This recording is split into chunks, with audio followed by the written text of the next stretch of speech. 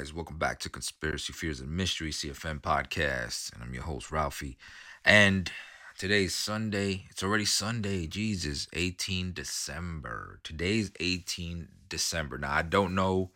Um, I've already done episodes all the way up to next year, up to the beginning of next year, like first week of January or like the second week. So I got episodes for 3 more weeks that I done because I don't know exactly what I'm gonna be doing as far as you know, uh, in the future, as far as what's coming up with my wife being in the hospital and coming back to Italy and all that stuff.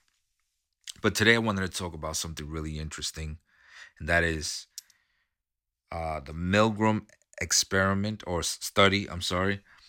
If you're not familiar with that, um, I'm gonna let you know what it is, obviously. But I was gonna do a list. Like I love doing lists. I don't know why I love lists. And I was gonna do seven really crazy psychological studies that have been done in the past and probably still keep going, but we just don't know about them.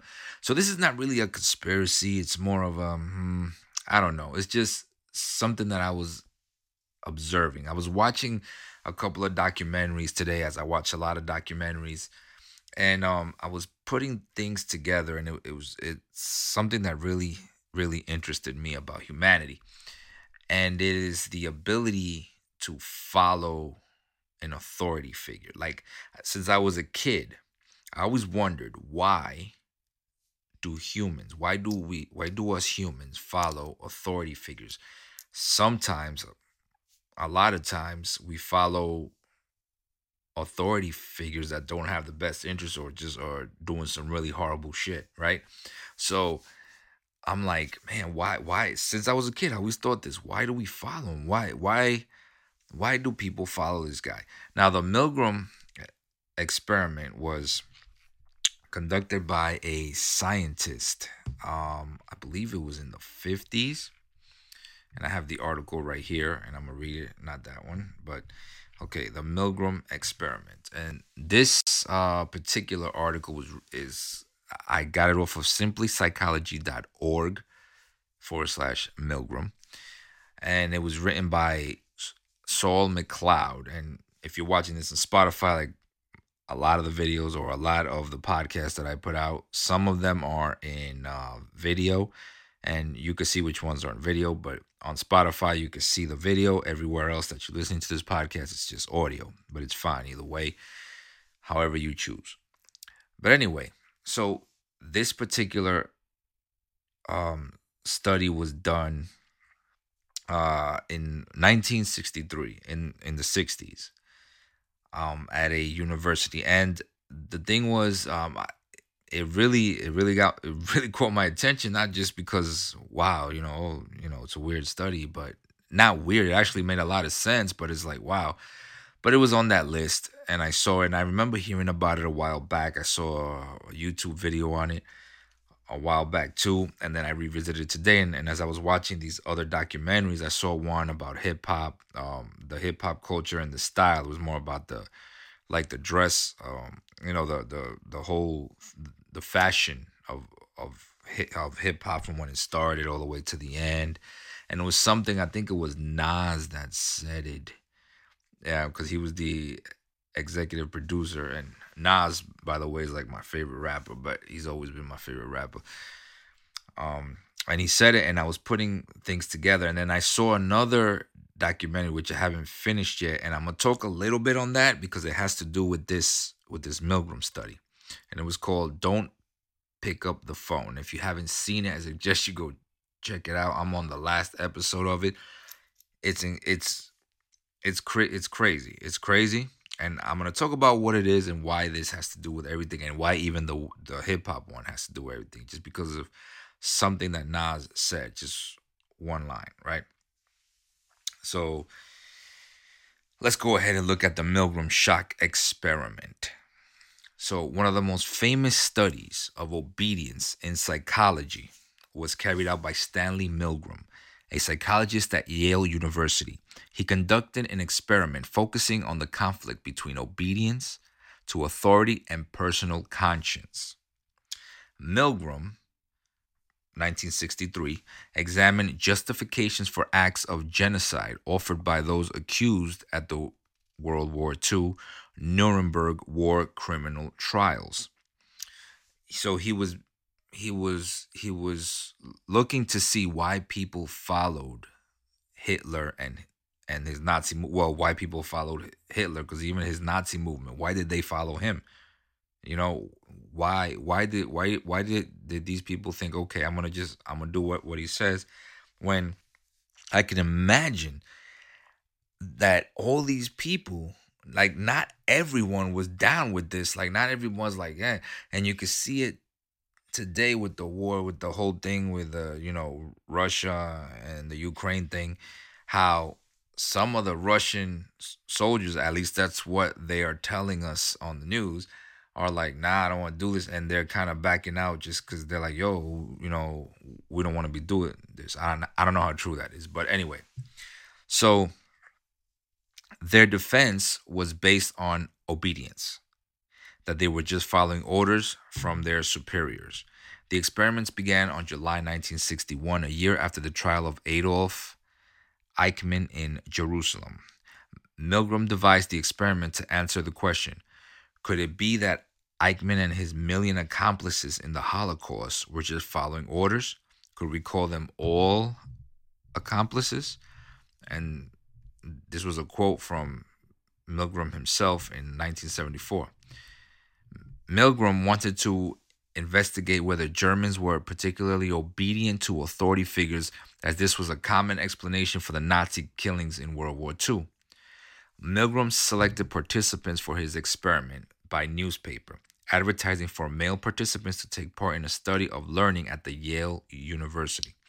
The procedure was that the participants were paired with another person and they drew lots to find out who would be the learner and who would be the teacher. The draw was fixed so that the participant was always the teacher and the learner was one of Milgram's confederates, pretending to be a real participant. So he had like actors, whatever.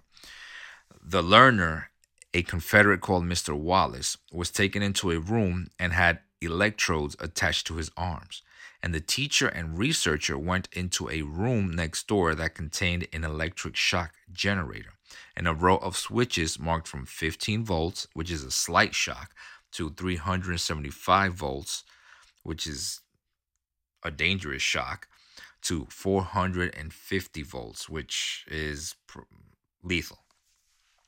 Now, the aim of the experiment was he was interested in researching how far people would go in obeying an instruction if it involved harming another person. Stanley Milgram was interested in how easily ordinary people could be influenced into committing atrocities, for example, Germans in World War II. Now, the way this worked out was volunteers were recruited for a controlled experiment investigating learning, i.e., ethics and deception. Participants were 40 males aged between 20 and 50, whose job ranged from unskilled to professional, from the New Haven era. They were paid $4.50 just for turning up. Just for showing up, you were $4.50, which back then was some money, I guess. Now it would be like $100 or $150, whatever. At the beginning of the experiment, they were introduced to another participant who was a Confederate of the experiment, Milgram. They drew straws to determine their roles, learner or teacher. Although it was fixed and the Confederate was always the learner, there was also an experimenter dressed in a gray lab coat. Keep that in mind, dressed in a gray lab coat, played by an actor, which was not Milgram, somebody else. 2 rooms in the Yale Interaction Laboratory were used, one for the learner with an electric chair and another for the teacher and experimenter with an electric shock generator. The learner, Mr. Wallace, was strapped to a chair with electrodes. After he has learned a list of word pairs given him to learn, the teacher tests him by naming a word and asking the learner to recall its partner word pair from a list of 4 possible choices. The teacher is told to administer an electric shock every time the learner makes a mistake, increasing the level of shock each time. There were 30 switches on the shock generator marked from 15 volts to 450. The learner gave mainly wrong answers on purpose. These were the actors. So on purpose, they gave him the wrong answers. And for each of these, the teacher would give him an electric shock. When the teacher refused to administer a shock, the experimenter was to give a series of orders, prods, to ensure they continue. There were four prods, and if one was not obeyed, then the experimenter, which was Mr. Williams, read out the next prod, and so on. So prod one was please continue. Prod two, the experiment requires you to continue. So this is what he was saying to the people who had volunteered to be like, or who were the quote unquote the teachers, the ones who were asking the questions, the unsuspecting victims. These are the people who he was actually testing, who he was doing the experiment on. The people that were in the electric chair weren't really getting electrocuted. They were just screaming or whatever and acting like they were getting electrocuted every time they said the wrong answers, which they were saying on purpose. Now, prod 3, it is absolutely essential that you continue. Prod 4, you have no other choice but to continue. So this is what the person in the lab coat was telling the people who were part of the experiment, who were the real, you could say, guinea pigs of the experiments. So the results were that 65%, that's 2/3 of the participants, i.e. the teachers, continued to the highest level of 450 volts. 65% is a lot.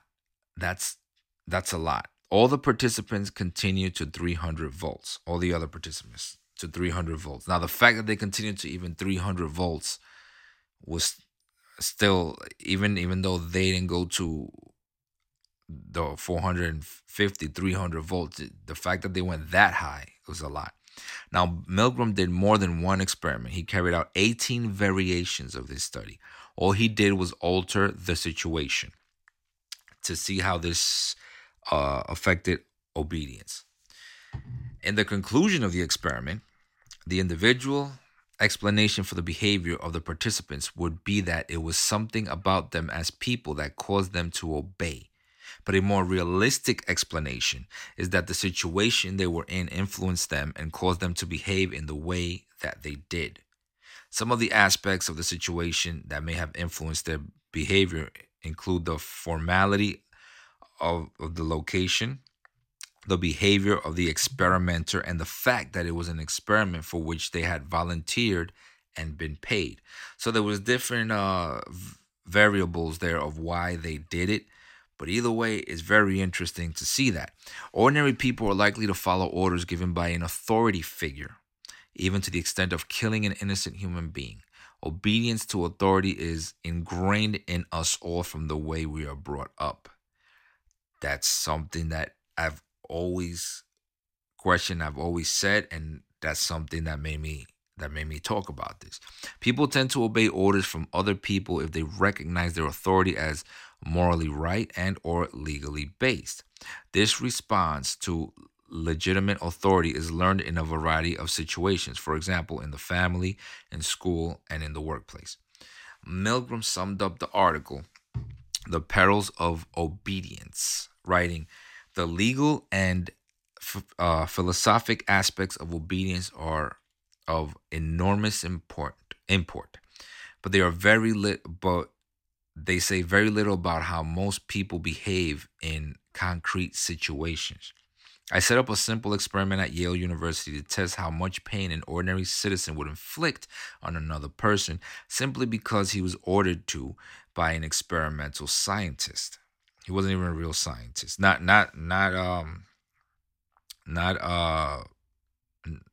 what's his name, Milgram, but I'm talking about the guy in the lab coat. Stark authority was pitted against the subjects, the participants' strongest moral imperatives against hurting others, and with the subjects' ears ringing with the screams of the victim's authority, won more often than not. authority won more often than the screams of the victims, okay? The extreme willingness of adults to go to almost any lengths on the command of an authority constitutes the chief finding of the study and the fact most urgently demanding explanations. So, Milgram explained the behavior of his participants by suggesting that people who have states of behavior when they are in a social people have two states. I'm sorry, people have two states of behavior when they are in a social situation. The autonomous state is people direct their own actions and they take responsibility for the results of those actions. And the agentic state, people allow others to direct their actions and then pass off the responsibility for the consequences to the person giving the orders. In other words, they act as agents for the other person's will. The agentic state is one I'm going to hit on right now with with the David Stewart case with the don't answer the phone thing that I'm going to talk about right now. Milgram suggested two things must be in place for a person to enter the agentic state.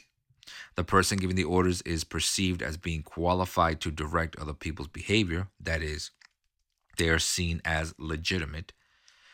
The person being ordered about is able to believe that the authority will accept responsibility for what happens. Agency theory says that people will obey an authority when they believe that the authority will take responsibility for consequences of their actions. This is supported by some aspects of Milgram's evidence. For example, when participants were reminded that they had responsibility for their own actions, almost none of them were prepared to obey. In contrast, many participants who were refusing to go on did so if the experimenter said that he would take responsibility. I want you, oh man, this is crazy. Milgram experiment variations. The Milgram experiment was carried out many times, whereby Milgram varied the basic procedure. By doing this, Milgram could identify which factors affected obedience. Obedience was measured by how many participants shocked to the maximum 450 volt level. In total, 636 participants have been tested in 18 different variation studies. So, in the original baseline study, the experimenter wore a gray lab coat as a symbol of his authority, a kind of like a uniform, like a doctor or a scientist, right? Milgram carried out a variation in which the experimenter was called away because of a phone call right at the start of the procedure. The role of the experimenter was then taken over by an ordinary member of the public, a Confederate, another actor, in everyday clothes rather than a lab coat. The obedience level dropped to 20%. So when the guy in the lab coat left, right, then and they put in the other person who didn't have the lab coat, was just a regular person, the obedience level dropped to 20%, meaning people didn't want to listen to that guy. It dropped a lot. That they're like, well, nah, you're not, you're not the doctor or whatever. I don't know you, whatever, for whatever. He didn't have the lab coat on. Now that's very important also, because it's going on to my talking point here. My talking points after this. The change of location. The experiment was moved to a set of rundown offices rather than the impressive Yale University. Obedience dropped to 47.5%. This suggests that the status of location affects obedience. I want you to think about that. When the two teacher condition, when participants could instruct an assistant, another Confederate, to press the switches, 92.5 shocked to the maximum 450 volts. When there is less personal responsibility, obedience increases. This relates to Milgram's agency theory. The touch proximity condition. The teacher had to force the learner's hand down into a shock plate when they refused to participate after 150 volts. Obedience fell to 30%. So the teacher had to force the learner's hand down into a shock plate when they refused to participate. Wow. The participant is no longer buffered, protected from seeing the consequences of their actions. So when they could see the consequences of their actions, then obedience fell down a lot. But notice how it only fell to 30%, and just with the uniform, it fell down to 20. So because they didn't see somebody wearing a certain garb, they didn't. It fell down less than when they actually um knew that or thought that they were going to have actions for their consequences for their actions. Social support condition. Two other participants, Confederates, were also teachers but refused to obey. Confederate 1 stopped at 150 volts and Confederate 2 stopped at 210. The presence of others who are seen to disobey the authority figure reduces the level of obedience to 10%. So some follow the leader type stuff, right? So if you see someone not doing it, you're like, you know what? He's not doing it. I'm not doing it. We see that every day in life. We see it as kids. One kid doesn't listen in class, then the other kids don't want to listen, and so on and so forth. Absent experimenter condition.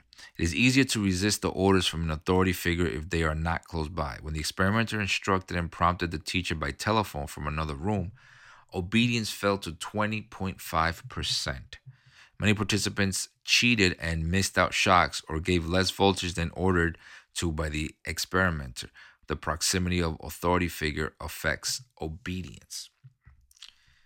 Now, that shows you right there, when the authority figure wasn't there, the people kind of cheated and didn't want to really shock the person. So if the instructor said, or the person in the lab coat said, okay, give him 250 volts or whatever, they'd give him 100, right? Because he wasn't there watching them.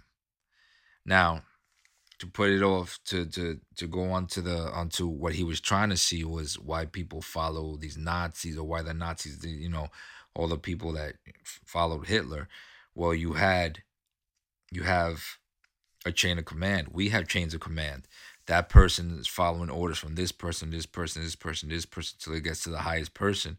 We're all following one person's orders. And that person's probably listening to somebody. Well, we can get into a whole nother thing about that. That happens here. That's still happening. We see it every day when we go to work. That person is making sure you do your work because that person is watching that person. Somebody's always watching somebody. Critical evaluation. So the milgram studies were conducted in laboratory type conditions, and we must ask if this tells us much about real life situations. We obey in a variety of real life situations that are far more subtle than instructions to give people electric shocks. It would be interesting to see what factors operate in everyday obedience.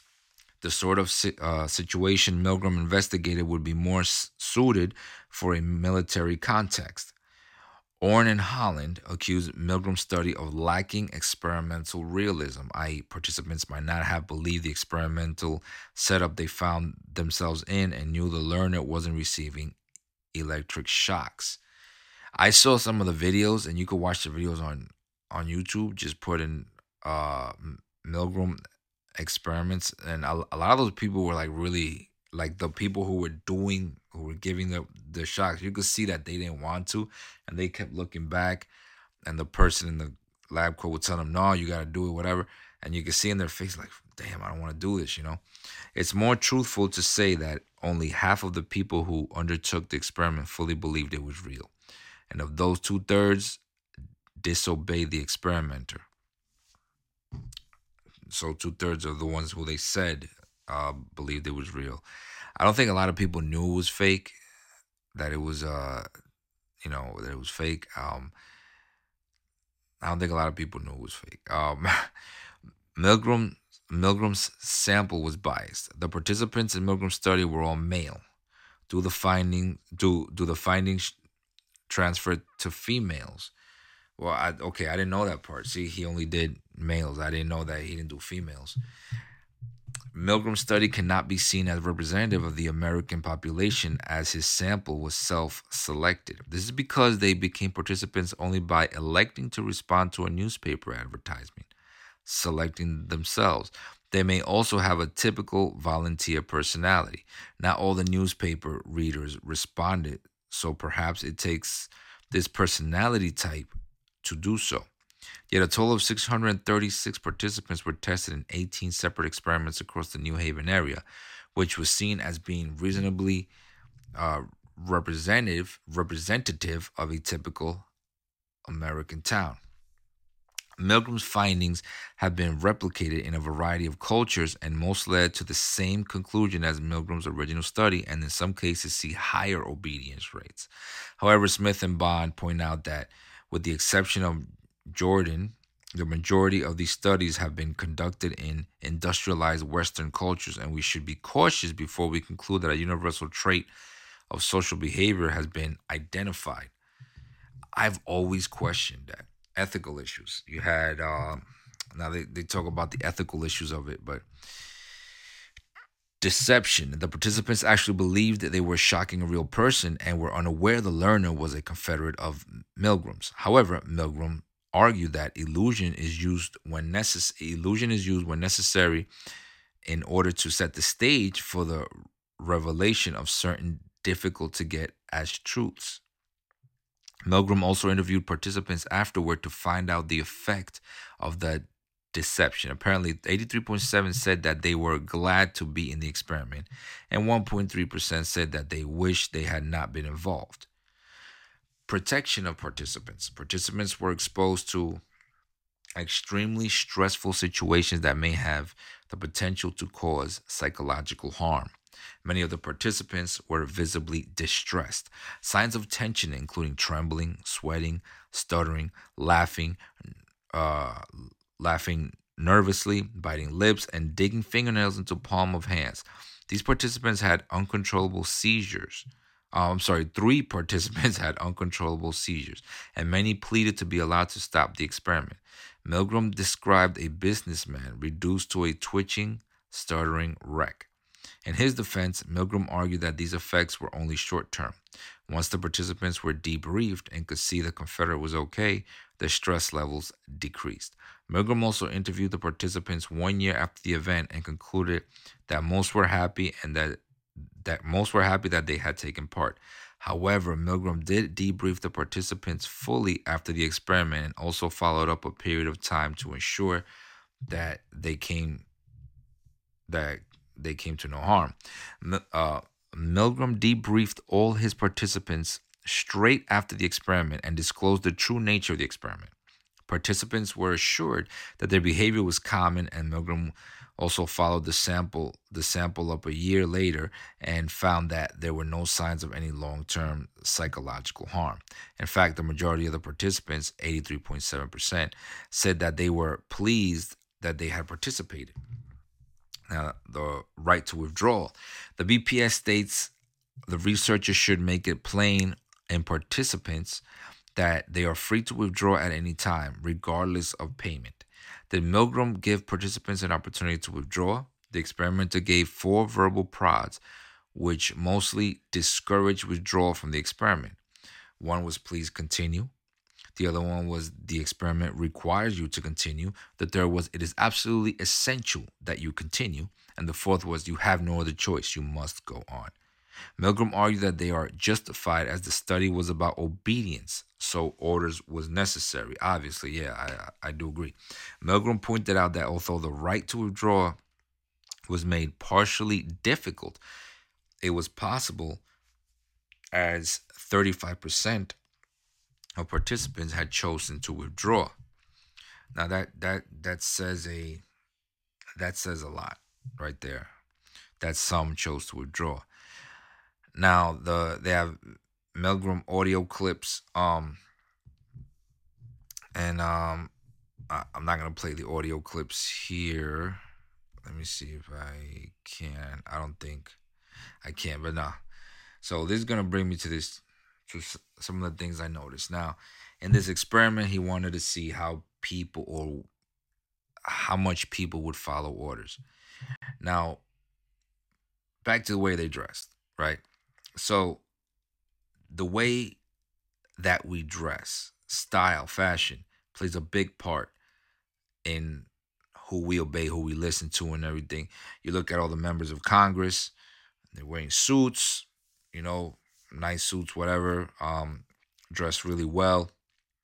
So we tend to believe them. Whenever you see a person in a suit, if he's talking to you about something, you think this guy's a professional. He knows what he's talking about. I'm that's just something we're conditioned to see, right? Subconsciously, you're thinking, okay, this guy's a professional. Some salesman in a nice suit comes in, he might sell you something, like, okay, this guy knows what he's talking about. A doctor, he could tell you to take 1,000 pills, and you'll be like, oh, okay. Most of us will take the pills. It happened with COVID. You had They put Dr. Fauci up on the stage, right? And they had his, he was always in a suit, and they had him in they had his titles are always up. Oh, the doctor and this. A lot of times you may have not noticed it, but the news would play, oh, he's got this degree, he's got this, he went to school, he's been doing this for how many years. So naturally we're like, oh man, this guy knows what he's talking about, he knows what he's talking about. He's the man. We listen to everything that scientists say. We don't verify anything. We just listen to what they say. We trust them. NASA, they got their big thing.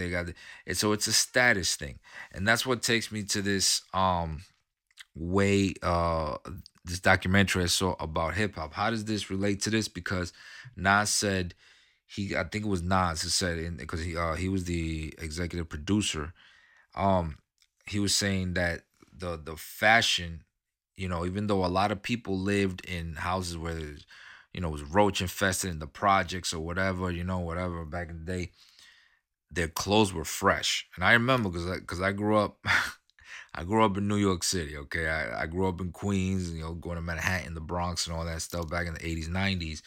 And, I had a little apartment. I remember the asbestos was falling out, whatever, but I had nice clothes. My clothes were nice. I mean, I was wearing brand, name brand stuff. I had a job, whatever, but I was wearing, name brand stuff. When I get a deal, I'd get it, but it was like a status thing. I wanted you to see me as, oh, people will take you more seriously if you wear the messed up sneakers, the cheap sneakers, the cheap clothes. Nobody wants to hang with you. It happens when we're kids everywhere. Um, the captain of the football team and everything. Like the football guys in the high school always wear their football jackets, so people know, and they have this status. People tend to listen to them. If they say, hey, we're having a party over here, you're going to go to that party most likely, 9 times out of 10. You know what I mean? That's how it was, or that's how it is. It's a status symbol. The way, so we tend to listen. We listen to, all these celebrities, and if a celebrity wears something, most likely it's going to be in style. Everybody else is going to start wearing it because it's a status symbol, kings and queens back in the day, um not even back in the day, even still now, presidents, kings, queens, whatever, they were very extravagant with their jewelry and their head garbs and all that stuff. That's how you knew that was the leader. That's the authority, that's the guy we listen to, all that. That's how he's the one we listen to. um we do that with police. When you see a police officer, as much as, and we have a lot of problems with the police, with, them, and it goes both ways, because now you give a person, and I'm gonna use the cops as an example. Look, I support the police. I back the blue and all that good stuff, but at the same time, a lot of these officers, you give them that uniform and that badge, and it gives them, when I was in uniform, when I was a corrections officer, you say, oh, he hides behind the badge, or the badge of power, or whatever. They think, like, you get this sense of authority. And that leads me to another experiment that I'm not going to talk about now. But there's another experiment where two they had some students, some played inmates, the other ones played correctional officers. That one got out of hand real quick. There's a documentary about that, but that's a whole nother episode. But, you know you get this sense of authority, and people in the street, you're most likely going to listen to a cop. When a cop tells you something. Why do we listen to the news? Because we believe that they're the authority in information. Everything they say must be correct. Everything they say must be true. So we listen to CNN, we listen to Fox. Everything they say must be true. If they tell me to hate this person, I'm gonna hate them. If they tell me to like this person, I'm gonna like them. You know, um, they do all the time. They play head games with us, and it's because I think we are conditioned to. We have a tribe. All of us, everybody, every single human from every culture, we are conditioned to live in a tribal society. We conditioned in a tribal society with a hierarchy. We're conditioned with a hierarchy. We're conditioned with God, you know, king, queen, a pope, you know, a president, prime minister, or if you want to bring it down to the tribes, we have the tribal leader. We have, we're not conditioned to be on our own.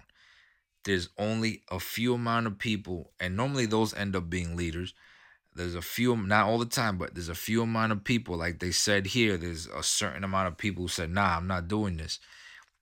There's some people that are just wired a little bit different in the animal kingdom. You call them alpha males. I'm not saying all alpha males don't follow, but most of the time you have certain people that just refuse to follow, those people that are like, that don't follow the herd, that don't, and that's not just, I'm not saying that, and when I say the word herd, I'm not saying that all Republicans are like that. Not, no, they're following someone too. They're following a herd also. Just like, not to get political, but just like Democrats, they follow whatever their overlords say.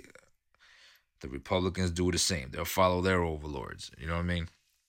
So we just follow. We tend to follow. Now, this other documentary I saw that made me think of this. I said, man, this makes a lot of sense. Don't pick up the phone. Now, in this documentary, there was a gentleman. I don't want to ruin the documentary. I really want you to see it. This guy, for like 10 years, was making these hoax phone calls, pretending to be a cop and somebody of authority to these establishments, a lot of fast food restaurants. He would call the manager, right? And he would tell him, hey, one of your employees, a blonde girl, about 5 foot, whatever. He would just describe somebody who most likely worked there. Now, he did his homework. What he did was he would call them and he'd say, hey, this person, somebody came to us and accused her of stealing $50 or a purse or whatever. We need you to check her.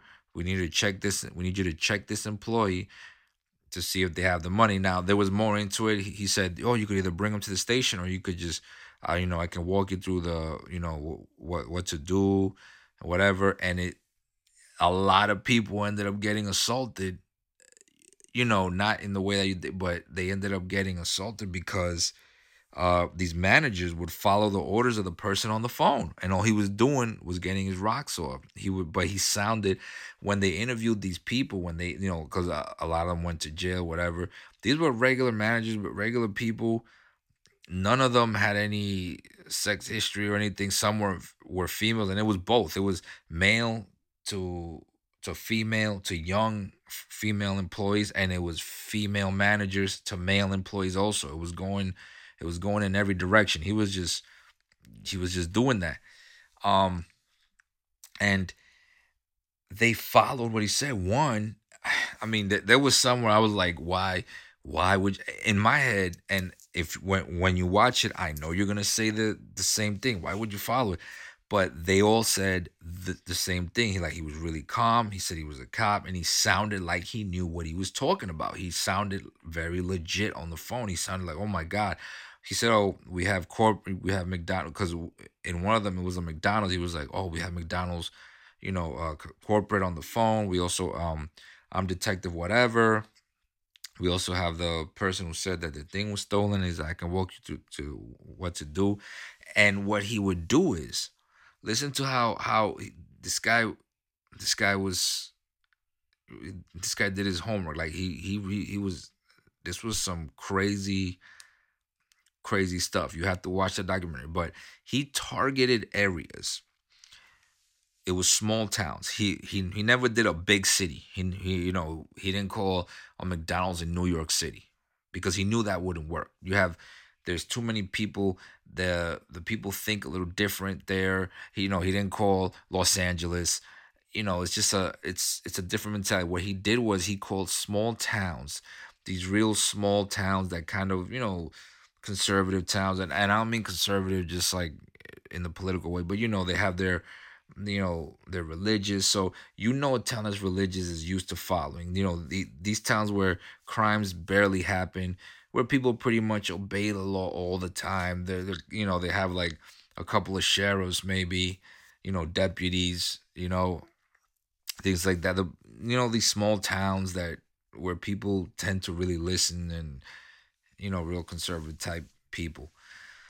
And that's who and those people would listen. They were like, he'd be like, "Oh, you have to take her clothes, you have to take her pants off, check that she doesn't have any." Then, I mean, it got really out of hand. I couldn't believe it. I was, because I'm from a city, and I just think different. I question everything, man.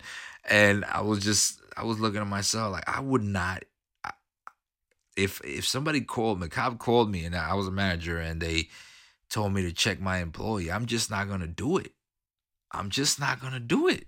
Bottom line, you know, we all fall into, we subconsciously, I don't care how much we say we don't, we subconsciously always fall in one way or another for the authority figure. And it's not always bad, obviously, but we always fall for that. Oh, damn. And it's not always the way you dress. It's the minute you know that this person, for example, I'm gonna give you an example with myself. I worked in a correctional facility. In the correctional facility, um, we had a guy, this older Indian gentleman. Now he ran a food truck, the only food truck in the correctional facility, right?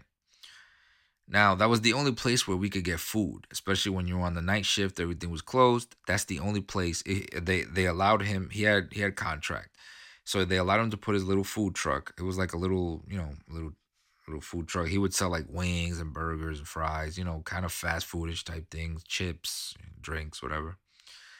And he'd be there till like midnight or 1 in the morning. So from like I don't know, 2 in the afternoon to midnight, whatever. I don't know what time he got there. He'd be there, and that's the only place where what like 150, 200 employees were able to get food, right? Now, first of all, I didn't even know he was the owner. He would have some people. He'd have like two other employees that worked there, some white lady and like another Mexican dude, and I would see him drive in bringing his products, bringing not products, but the supplies. And he have he was dressed normally, whatever. I didn't really, I was like, okay, whatever. He owns a food truck. It's cool. But one day I sat down and talked to him. Now he was just normal to me, whatever. Well, I sat down and talked to him, and we were just talking things, and he said, yeah, man, yeah, that it's hard to put a business out here, but you gotta make things, whatever. I wanted to open up. I wanted to buy Rachel's and and whatever, and then put a business there and kind of fix it up. And I'm like, Rachel's. I'm like, dude, Rachel's one of the biggest strip clubs in Orlando, right? Yeah, Rachel's is a big strip club. It's like in some you that place makes money. A lot of high rollers go to Rachel's. It's like Scores in the city, in New York City, right? So if you're not familiar with that, but anyway, so I'm like, Rachel's. I'm like, wow, this guy's gonna buy Rachel. He owns a food truck, right? And he's like, yeah, man, I wrote the guy, I was talking to the owner, I wrote him a check for, $2 million. And he was like, no, I don't want to sell it right now, whatever. This was a couple years ago. And I was like, You writing checks for $2 million, bro? And I was like, what the hell? So I asked him. I said, what? I was like, hey, is this the only place you work? And he's like, no, well, I own this food truck, but I also have food trucks in six other jails. So I was like, wait a minute. You own food. You have six other food trucks, right? And then he said, I said, I said, oh, I was thinking of opening a food truck because I was a while back. I was like, oh, thinking of opening a food truck. I was gonna buy a little one. It was like 15,000. I had some money saved, and I was like, damn, I should buy this. I'm stupid. I should have because it came with the cook. She was a great cook. And I said, how much do one of these make? He said, oh well, on this one here in the jail, I probably average. He's like, you average about 200, 250,000, a year. Now that's in each food truck, 200, 250,000. And if you saw how it was laid out and the whole situation, again, he was the only place where 150 to 200 employees at a time can get food. Now you're talking about he was there for two different shifts. So that's 150, 200 employees on two different shifts. So that's 300 to almost 400 employees in one jail. And our jail wasn't the biggest one.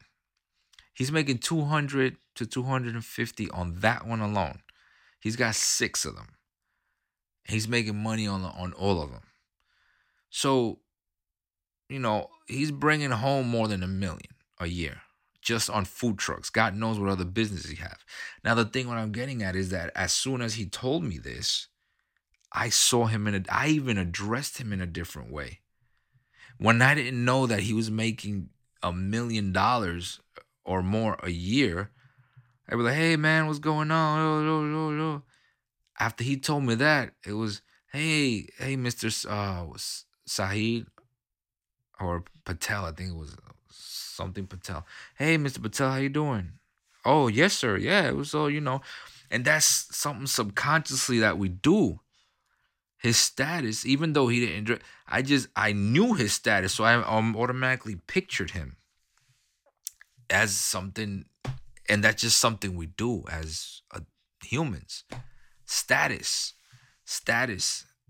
Now, if he dressed different, it'd be even if he was wearing like a nice suit and he came in a nice car. But no, he had a little regular Toyota Camry, things like that. He wasn't flashy or anything. He wasn't wearing like all this ice or nothing like that. You know, but that's why we have this impression of rappers, and a lot of them are broke, but we see them as these gods. Well, the kids do, as when you grow up, you grow out of that, but then you find another god to look at.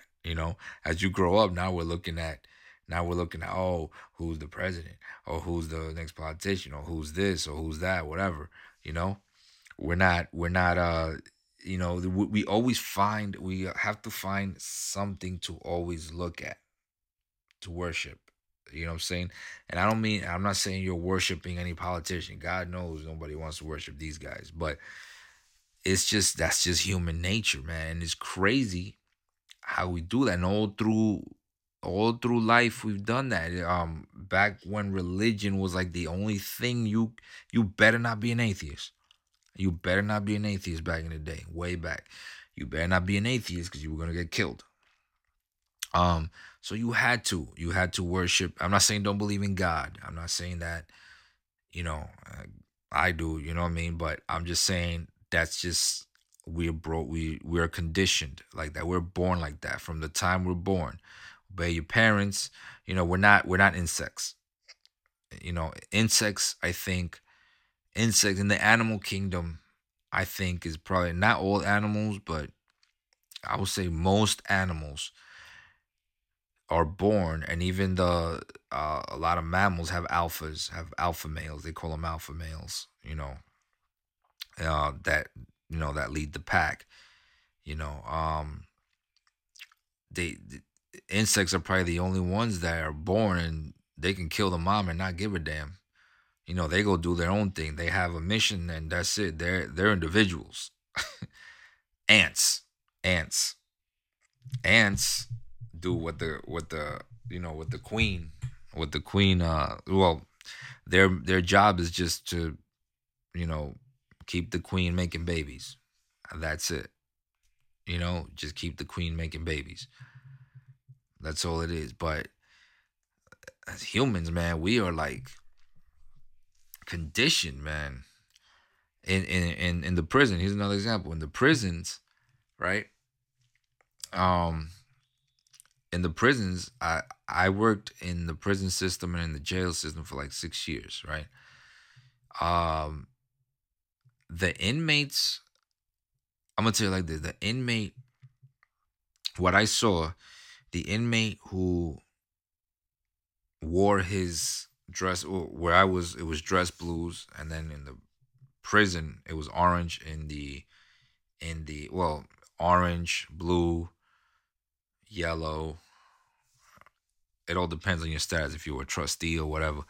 But the prisoners who dressed like, who would take their uniform and like not wear it the right way, for the most part, they kind of had their own style with it, even though we'd yell at them to put it on right. But you knew it was them because they wore it different. Those were the ones that were like most likely the leader of something. That's who everyone. So when you're in a position of power, you always want to stand out. You know what I mean? We do in the military. We give you rank, so that you know your position. We live by a hierarchy. That's how we live our lives. That's how humanity is. And it's crazy to see this, and you watch that documentary through Don't Answer the Phone. It'll blow you away to see how we don't really notice it like that because we're so caught up with life. We're so caught up with everything around us, the politics and this and work and kids got to go to school and all that we don't really pay attention to it. But we're doing it. We do it all the time when you're fighting with your friend because your friend is a Republican and you're a Democrat or vice versa. That's you following orders. You know what I'm saying? Anyway, man, think about that and go check out that documentary. Go check out that documentary. Don't Answer the Phone. It's really interesting. Um, man. Anyway, that's all I got for you guys. I got a lot. I know a lot of the episodes are they're all coming out on Friday, but I'm trying to put them out.